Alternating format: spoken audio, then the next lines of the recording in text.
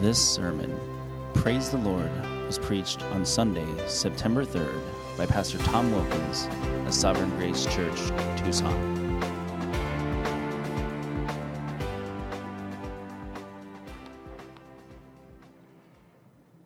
If I could have you stand with me, and if you would turn in your Bibles to Psalm 150. This is the last psalm of the book of Psalms. So far, over the last 3 months, we have been in 14 different psalms leading up to this one, the 15th one.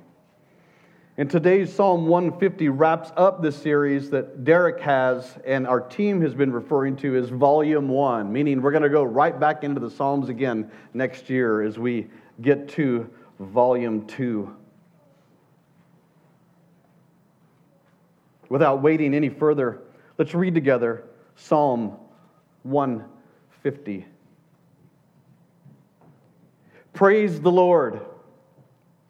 Praise God in His sanctuary. Praise Him in His mighty heavens. Praise Him for His mighty deeds. Praise Him according to His excellent greatness. Praise Him with trumpet sound. Praise Him with the lute and harp. Praise Him with tambourine and dance. Praise Him with the strings and pipe. Praise Him with the sounding cymbals. Praise Him with the loud crashing cymbals. Let everything that has breath praise the Lord. Praise the Lord. You may be seated. Please pray with me.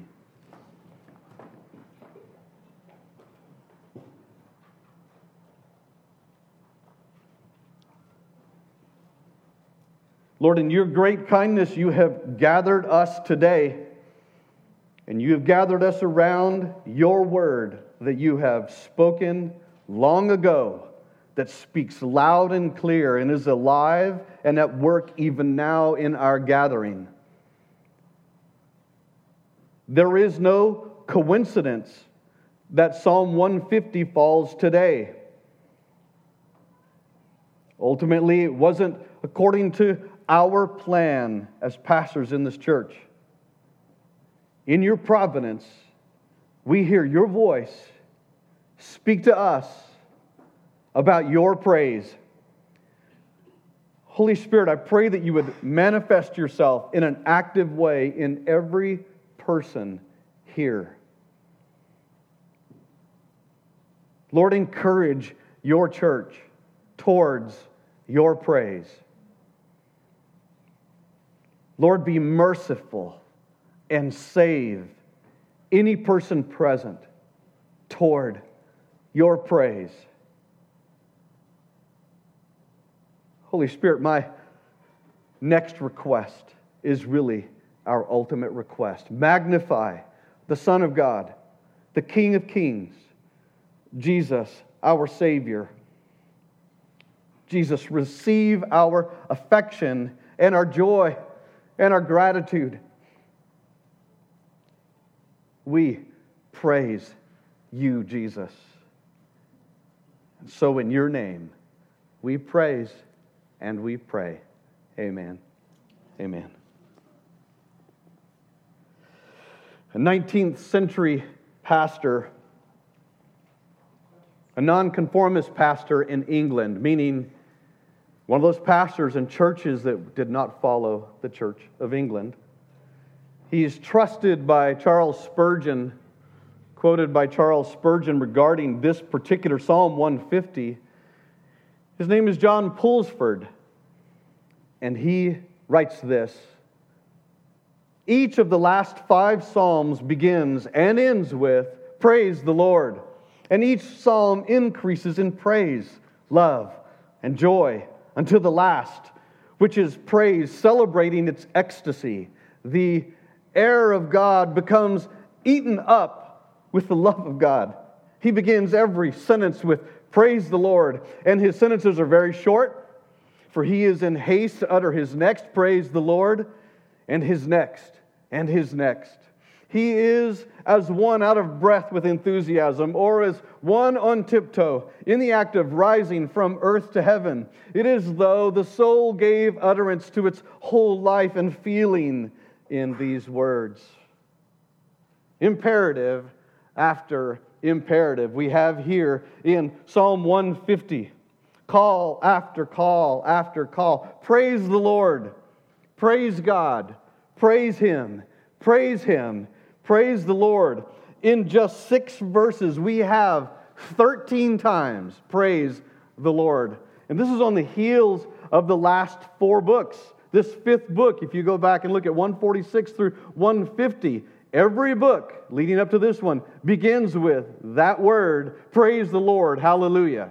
Praise the Lord is the last word in each of those books as it builds towards really what all of the Psalms have been building towards in this Psalm 150. Praise the Lord. If you would look with me at the text, it's easy, it's usually on one page. It's in 4 sections or 4 points it falls in. Number 1, in verse 1 is where. Where will we praise Him? Number 2, in verse 2 is why we praise Him. The reason why we praise Him. And then verses 3 through 5 provides for us the how. How will we praise Him? What He called us to do. How. And finally in verse 6 we have the who. Who is called to praise Him? Who is this imperative intended for? Well, number 1, where are we to praise Him? Read with me again, verse 1. Where are we to praise Him? Praise the Lord. The answer, in 2 words, praise the Lord in His sanctuary. Praise Him in His mighty heavens. And we have the combination of this in His sanctuary and in the mighty heavens for a reason. Particularly in His sanctuary. Let's consider that just for a moment. The use of these words by the psalmist in the presence of His holiness on earth is really what this is referring to. Certainly the temple, the Old Testament temple, where God's holiness resided, in the Holy of Holies, he's saying, the psalmist writes, praise Him there. Absolutely, praise Him there. But there is this sense that it is actually praise Him in His sanctuary, in the temple, but praise Him throughout the earth. Meaning He has come to abide with His people. Praise Him there, wherever He is in creation on this planet, if I could say that. If God is ever on anything. Praise Him there, the psalmist writes. Yes, sanctuary, temple, the Holy of Holies, praise Him there. Every original Hebrew would have heard, yes, praise Him there. That would have gone without saying in a way. But it needed to be said. But it is said with this sense of urgency as we've been building through this whole book of Psalms. Praise Him right where we are. I remember message after message after message through this series. Praise Him no matter where you find yourself. Praise Him there in His sanctuary. His holiness is revealed on the earth. Praise Him here. But we now have this second place that's also in verse 1, that we would praise Him in His mighty heavens. Use of the words firmament or expanse. Does that ring a bell out of Genesis in creation? Praise Him in His mighty heavens, referring to that created area above the earth. Certainly, and the Scriptures refer to them as the heavens. Praise Him there, but there is this mighty attached to it.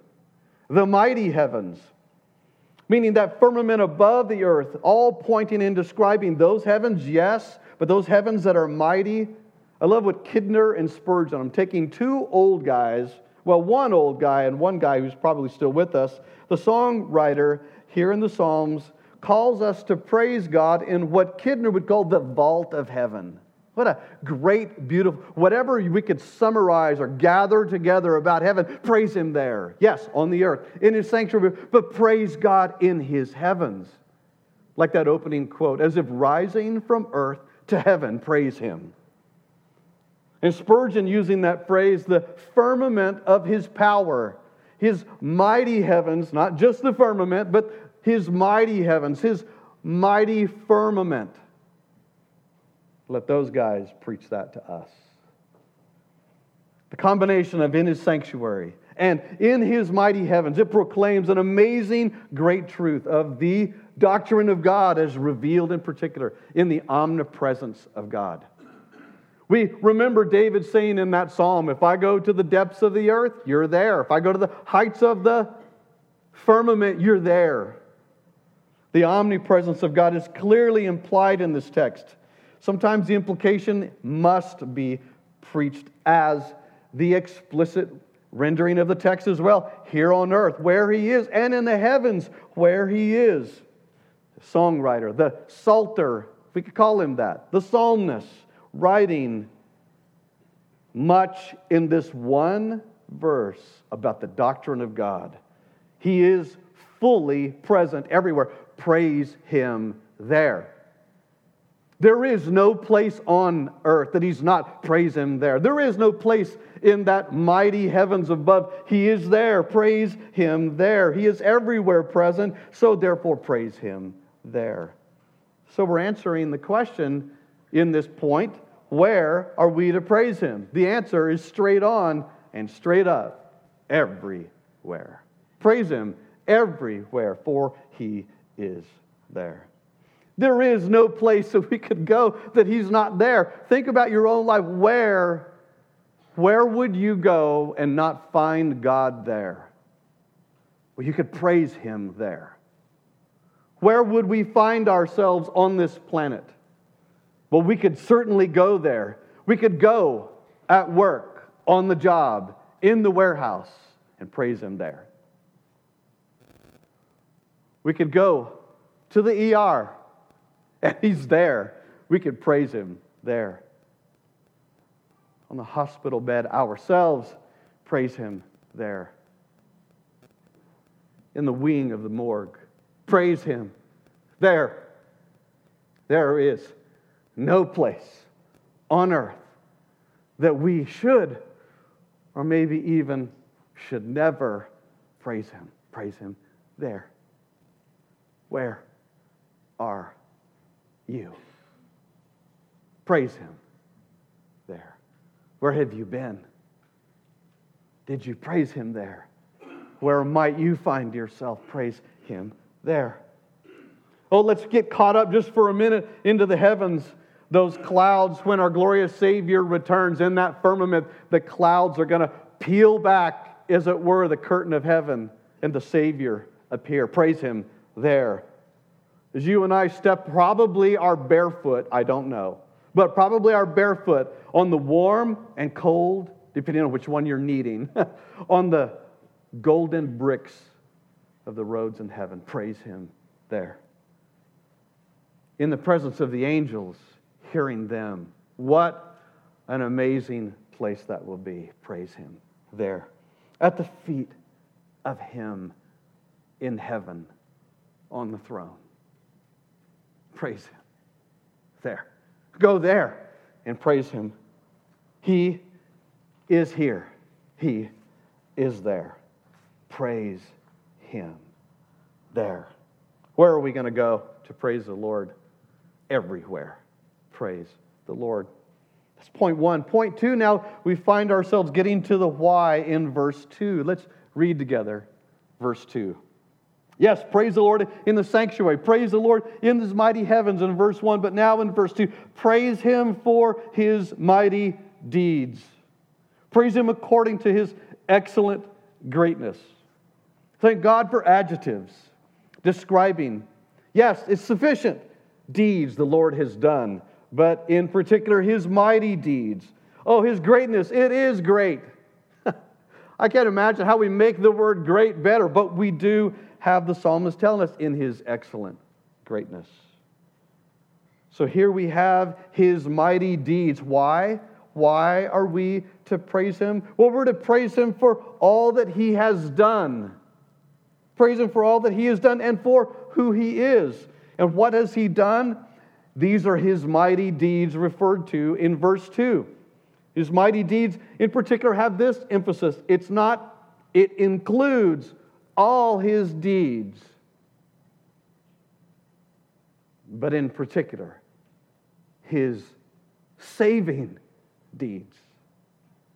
These words in the original language, what we've been building towards from Psalm, points us to this. We know as we take the New Testament as our filter on the Old Testament, actually as a lens on the Old Testament, and we see, well, what are his mighty deeds to save? Well, the Old Testament people certainly would be able to taste of his mighty deeds to save. Yes, all his ongoing deeds, but these in particular, his amazing, miraculous deeds, yes, but these in particular, those that he moved divinely and specially to save.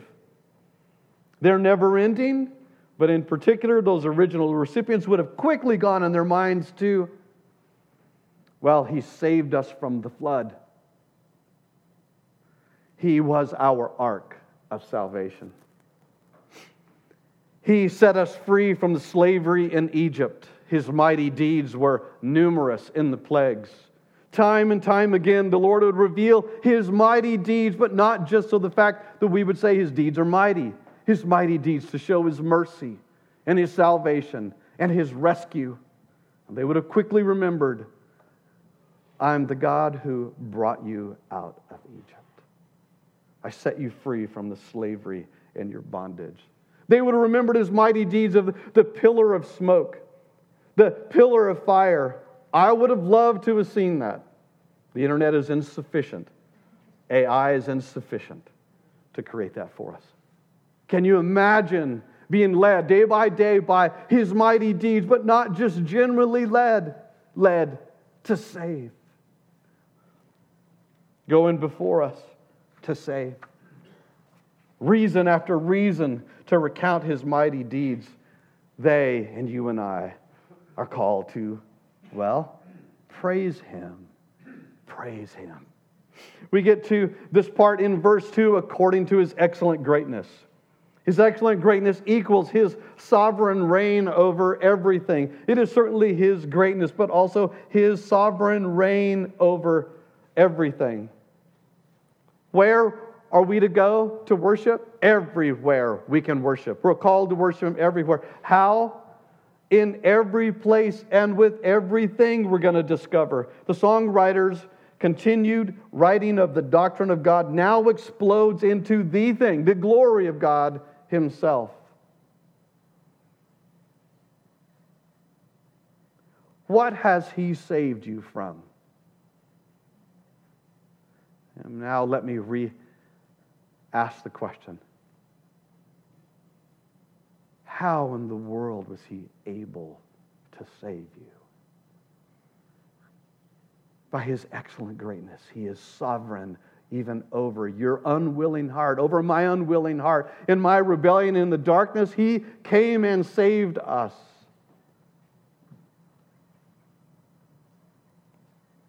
There is this truth about the Old Testament that we would marvel, and the people of God would marvel about God and his saving of them. And there was a pattern. And that pattern is they would stop doing what they were doing and praise him.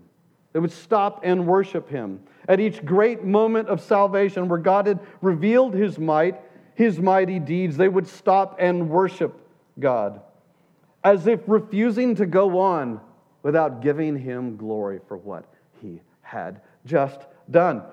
Why would they stop? Why would they just keep moving? Passing through the Red Sea, they stopped and worshiped. Time and time again, they would stop and celebrate God's faithfulness, his salvation, his provision, passing over the river Jordan, which doesn't seem like a big deal to me. I grew up next to the Rio Grande. In the El Paso area, it's actually better called the Rio Chiquito. It's no longer the Rio Grande. Once it gets to El Paso, they've peeled all the water off. The water stacking up on both sides of the Jordan. Hundreds of thousands of people, maybe 1 million, pouring across the river. What did they do? They stopped and they praised him. Scripture says they stopped and they built an altar with 12 stones, representing the 12 tribes of Israel. What are they doing? They are memorializing God's faithful, excellent greatness revealed in His mighty deeds to save them. They stopped and glorified God. You and I, we have a greater reason to stop and to glorify Him. All of the mighty deeds of the great God, they were types. All those revealed in the Old Testament were types of the greatest move of His mighty deeds that will ever be revealed in the history that we're aware of. Jesus coming and giving Himself on the cross. The mightiest deeds that God has done for you and I. There is no greater place for us to stop and to worship. And so in that sense, you and I are called to stop in verse 2, that we would stop and praise Him. That we would linger and not move on ever from the cross. Glorious gospel is the greatest news of all times in all the world and in heaven, as our promised one Jesus came and laid down His life for us. So in a sense, He has made us ready to praise. Certainly we could go back and look at His mighty deeds, but now a new thing has occurred in the believer's life. He's made us ready and able and willing and moves us towards worship of Him. We now get to turn on this side, if we could say, on this side of the Jordan, the cross of Christ, and say, before we say anything else, thank you for Jesus, the Savior. Thank you, Father, for sending your Son to save. Thank you for your mighty acts of salvation in Him. Thank you for your mercy that is in Christ. Thank you for sending Christ to receive all my sin upon Himself, Lord. Thank you that you've taken my sin and transferred it to your Son.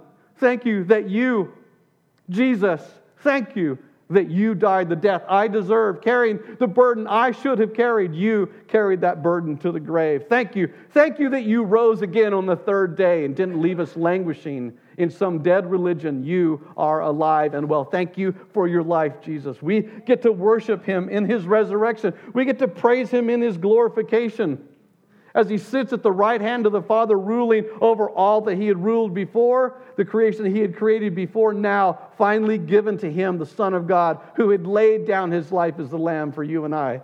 Praise Him for that, as if rising up from earth to heaven, we say, Jesus, thank you. Thank you for your salvation. Thank you for saving us. You may be present this morning. You need to stop. Turn away from your sin is what the Scriptures would say. Repent before Christ. Stop and believe in Christ.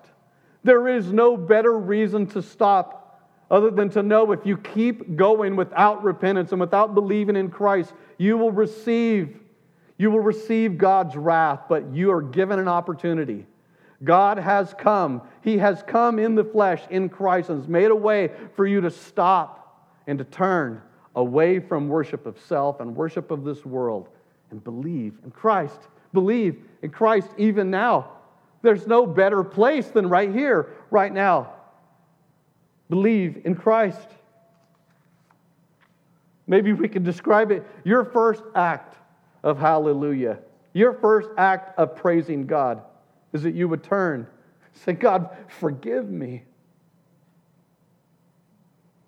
Forgive me. And for the first time, your heart would call out to the Lord and say, I believe your Son is your Son. What a great praise the Lord. Where are we to praise Him? We're to praise Him everywhere. Why are we to praise Him? We're to praise Him for what He has done and for who He is. And the psalmist is not yet done, and now he takes us to the how. How are we going to praise Him? Look, I'm ready to stop the message now. But the psalmist was not ready to stop the message yet. He wasn't. Think about all that he has said, all of the reasons throughout Psalm 1 through 49, of all of the reasons in the Psalms. I've got one more thing to say. Actually, if you look at it, there's like a million things he's saying in this text. Praise him, praise him, praise him. Well, in verses 3 through 5, read with me. Praise him with the trumpet sound. Praise him with the lute and harp. Praise him with the tambourine and dance. Praise him with strings and pipe. Praise him with the sounding cymbals. Praise him with the loud crashing cymbals. How are we to praise him? The psalmist tells us how. This is a super noisy answer. We get to Psalm 150. This verse is extremely noisy. If you were one of the Hebrews at the time, it's like, this is serious. This is loud, and maybe for some it feels obnoxious, but it's not, because of the object of where this noise is being pointed. Look again at verse 1 and 2. Before we go on any further on how, often we're wondering, how am I going to do this? Are you going to make me stand and make me raise my hands? I won't. Derek might. I won't. Are you going to dance? We'll have Tim lead you in that one. Here's why. He saved us. Where? Marvel at him. Praise him. Everywhere. But here's how.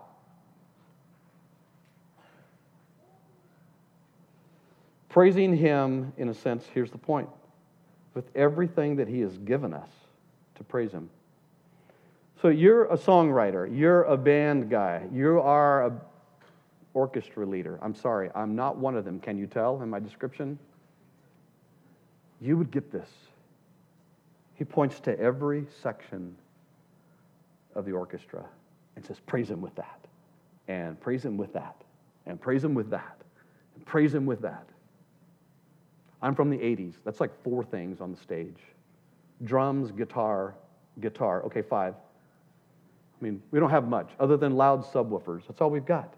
Praise him with that. Praise him with that.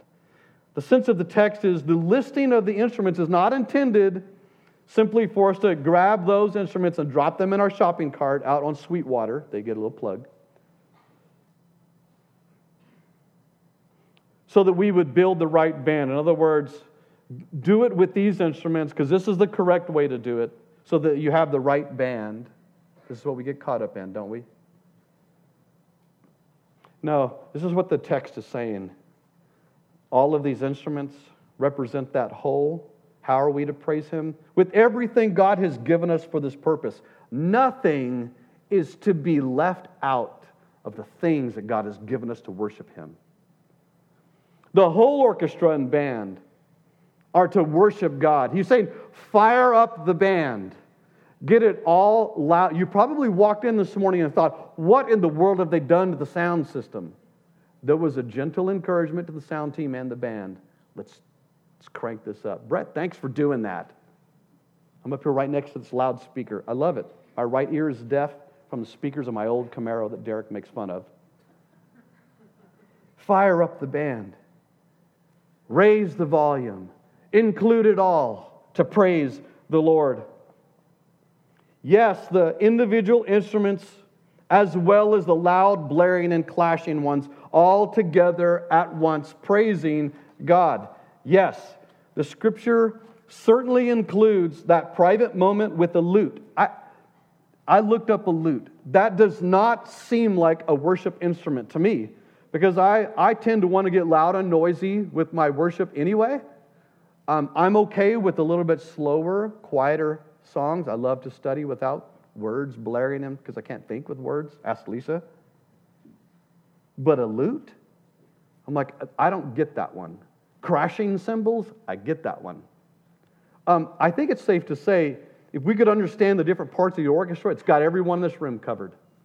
There's not one person in this room. It's like, well, actually, my style and my type is not included. No, it's all included. What a hopeful picture for us.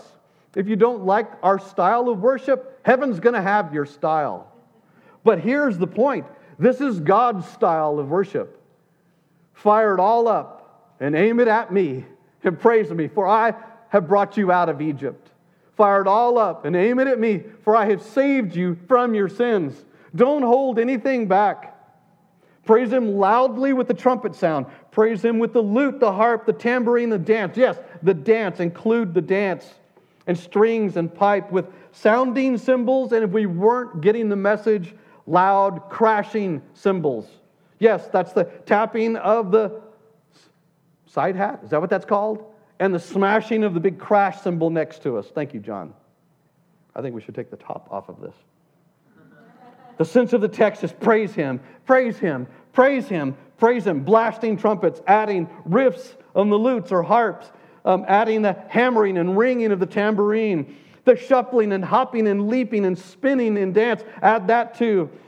Strumming more strings, adding smashing, crashing, gonging cymbals. Yes, there is the place for the quiet individual piano.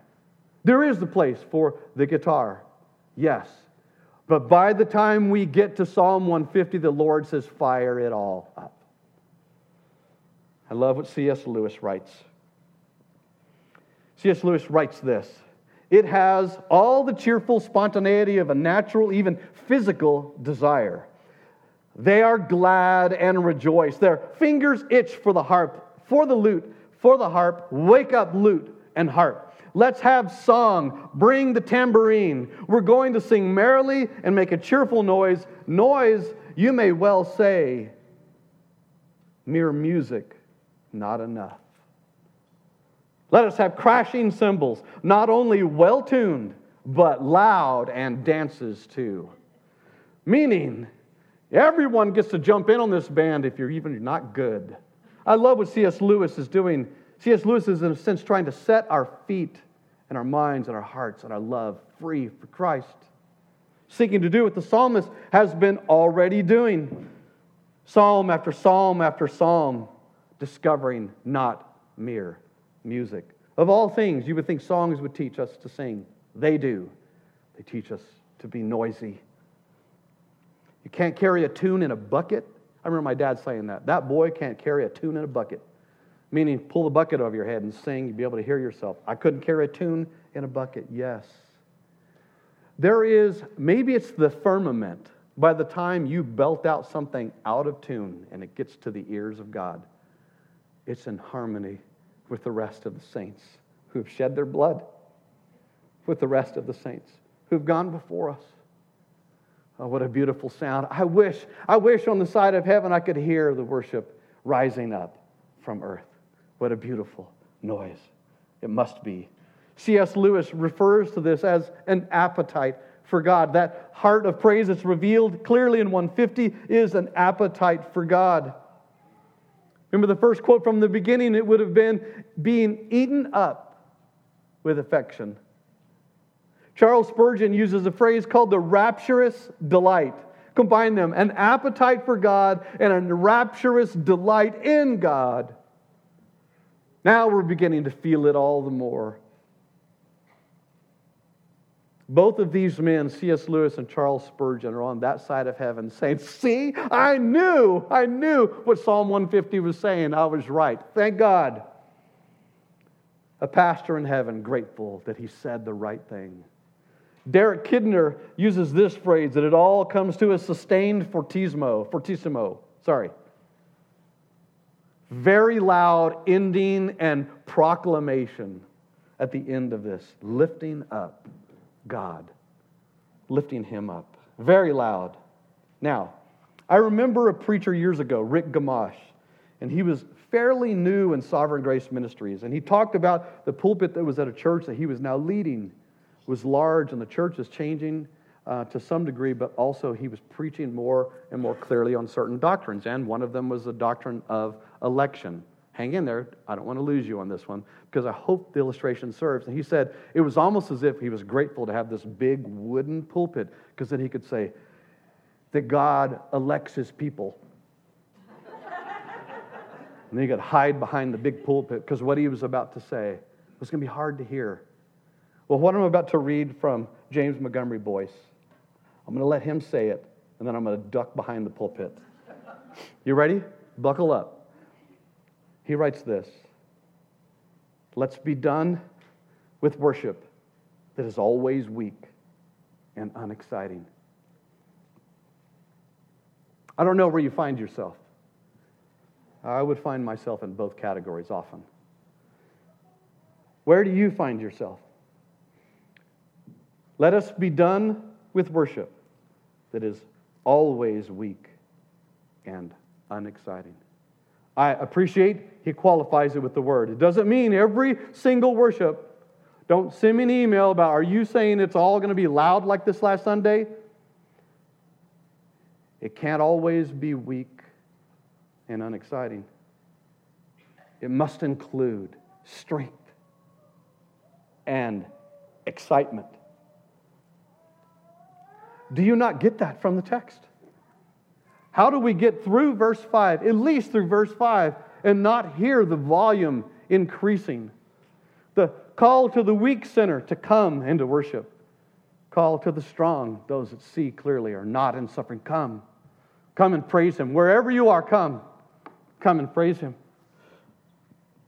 Have we not been hearing this all summer long? God is great and greatly to be praised. I have needed this song. You need this song. The world needs this song because they're worshiping with strength and excitement someone else. You need this. I need this. They need this. Where's all of this going? We don't have to go very far. Just go in my Bible, maybe about an inch through the thick pages to Revelation 7, 9 through 12. If you would turn there if you want. But I'm going to begin to read while you go there. Revelation 7, 9 through 12. And after this I looked, and behold, a great multitude that no one could number, from every nation, from all tribes and peoples and languages, standing before the throne and before the Lamb, clothed in white robes, with palm branches in their hands, and crying out with a loud voice, salvation belongs to our God who sits on the throne and to the Lamb. And all the angels were standing around the throne and around the elders and the four living creatures, and they fell on their faces before the throne and worshiped God, saying, Amen. Blessing and glory and wisdom and thanksgiving and honor and power and might be to our God forever and ever. Amen. This is where it's all going. Can you imagine what it must already sound like in heaven? This is where it's already going. Unbound, unhindered, unleashed worship and praise to Him. It must be so. How can I say it must be so? One, His Word tells us it must be so. But here comes another one. Are you ready? Buckle up. Derek Kidner writes this for us. His glory fills the universe. His praise must do no less. That so served me. I needed to hear Kidner's quote from the psalm. His glory fills the universe. His praise must do no less. Yes, we are instructed about gatherings and worships by Paul. Please, this is not a call for you to be unorderly. This is not a call for you to cast off orthodoxy. But let our doxology, let our real understanding and study of worship, let it be grown by this theology of a great God who has saved a desperate sinner like me. Let our worship be lifted up and moved forward to what the Lord has called us. God has not come in Psalm 150 and moved the line for us. In other words, it's not as if the line was always just like right here. You can just come right here. That's good. Okay. Now that you understand the gospel a little bit more, I'm going to move the line. Now worship here. That's not what's going on. That line of amazing, noisy worship of God, declaring His glory, was always fixed from the beginning. He fills the universe. Our worship is just coming further and closer to that line. And He's made it so for sinners. We're sons and daughters now. We should be driven as far back from that line as possible. But in Christ, He has brought us near. We hear out of Hebrews 4, we can draw with confidence near the throne of grace. Come. Psalm 150 says that line is beautiful. It's bigger and further and louder than you can imagine. But the distance has been covered by Christ. The inability you had before has been met by the power of Christ. In Him, you can come, throw yourselves at the feet of God and thank Him for His great salvation. Come to that line. So, I've already preached into point 4. Where are we to praise Him? Everywhere. Why are we to praise Him? For all that He has done and for who He is. And how are we to praise Him? Praise Him with the whole band. Praise Him with everything. But who is called? You and I are called. By the time we get to here to verse 6, it says, let everything, in verse 6, let everything that has breath praise the Lord. So it's not like you and I are like, yep, that's right. That means you and you. And it does. It does include us being able to say, yes, you. But psalm is if the psalmist would stand here and look at you and me and say, you. You have breath from God. He breathed into you. Praise Him. Scripture comes to mind from the Old Testament is, if you will not, I'll raise up the rocks to praise me. Meaning, He won't have to do that. His Savior is coming to make it all possible. The day is coming and has come. This word that we have here in verse 6, this everything that has breath, is actually one word. It literally means all breath. Let all breath praise Him. In another sense, all living creatures praise Him. Are you alive? That should be a simple answer if you're in this room. Praise Him. Are you alive? Have you been given breath? Praise Him. Come to Him. Who is called to praise Him? You are called. I am called. Do you see it? Do you see it now? Where will we praise Him? Well, we'll praise Him in Jesus, who is the temple. He is the sanctuary, and He rules the mighty heavens. Praise Him there. Why will we praise Him? Jesus is the ultimate answer and reason for our praise. Praise Him for that reason. Praise Him for Him. How will we praise Him? Jesus did not hold anything back, and He gave Himself up for us, even to the point of death on a cross. We'll meet Him there, even to your death and to our point on our cross. Praise Him there. Who will praise Him? You and I, Jesus people. That's a simple answer. I'm going to leave it with you. Who is called to praise Him? Jesus people are called to praise Him. You may be present this morning and have not believed in Christ. Here's the second appeal. Join the band. Jump in with a bunch of strange at times Jesus people, but not because you finally think it's neat to be with us. It's because you need to be with God. Become a Jesus person by believing in Christ and turning from your sins. Church, if I could have the band, please. Here's my encouragement to us as we end this. We can't just muster up, okay, I'm going to get in there and I'm going to do this. Don't just set out to determine to be better at worshiping God. Human determination is not sufficient. But you and I have been given a power of God. Jesus Himself says, it is better that I leave because the Father and I will send the Holy Spirit. Until we're in heaven, you and I need to be made able and willing to worship and to praise Him. If not, we're just going to hear it. We're going to give it a try for a while, and we're going to turn right around, and we're going to walk right back into doing whatever we were doing before. But the joy of the gospel is you and I have been granted a power in God. So here's my encouragement to you. Make Psalm 150 your devotion as you read, Jesus breathed His last.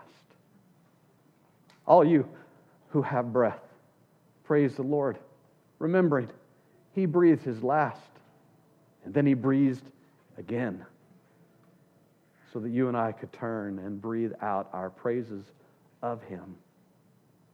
Join me and do what I so desperately need, is add Psalm 150.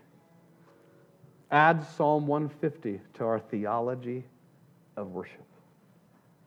Let your worship be noisy. Now I'm going to do something for us because the psalmist does this for us. If I could have everyone stand.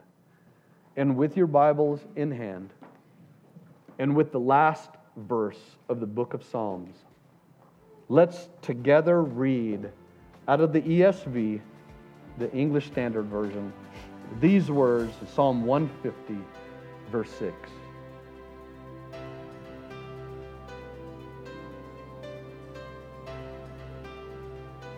Together. Let everything that has breath praise the Lord.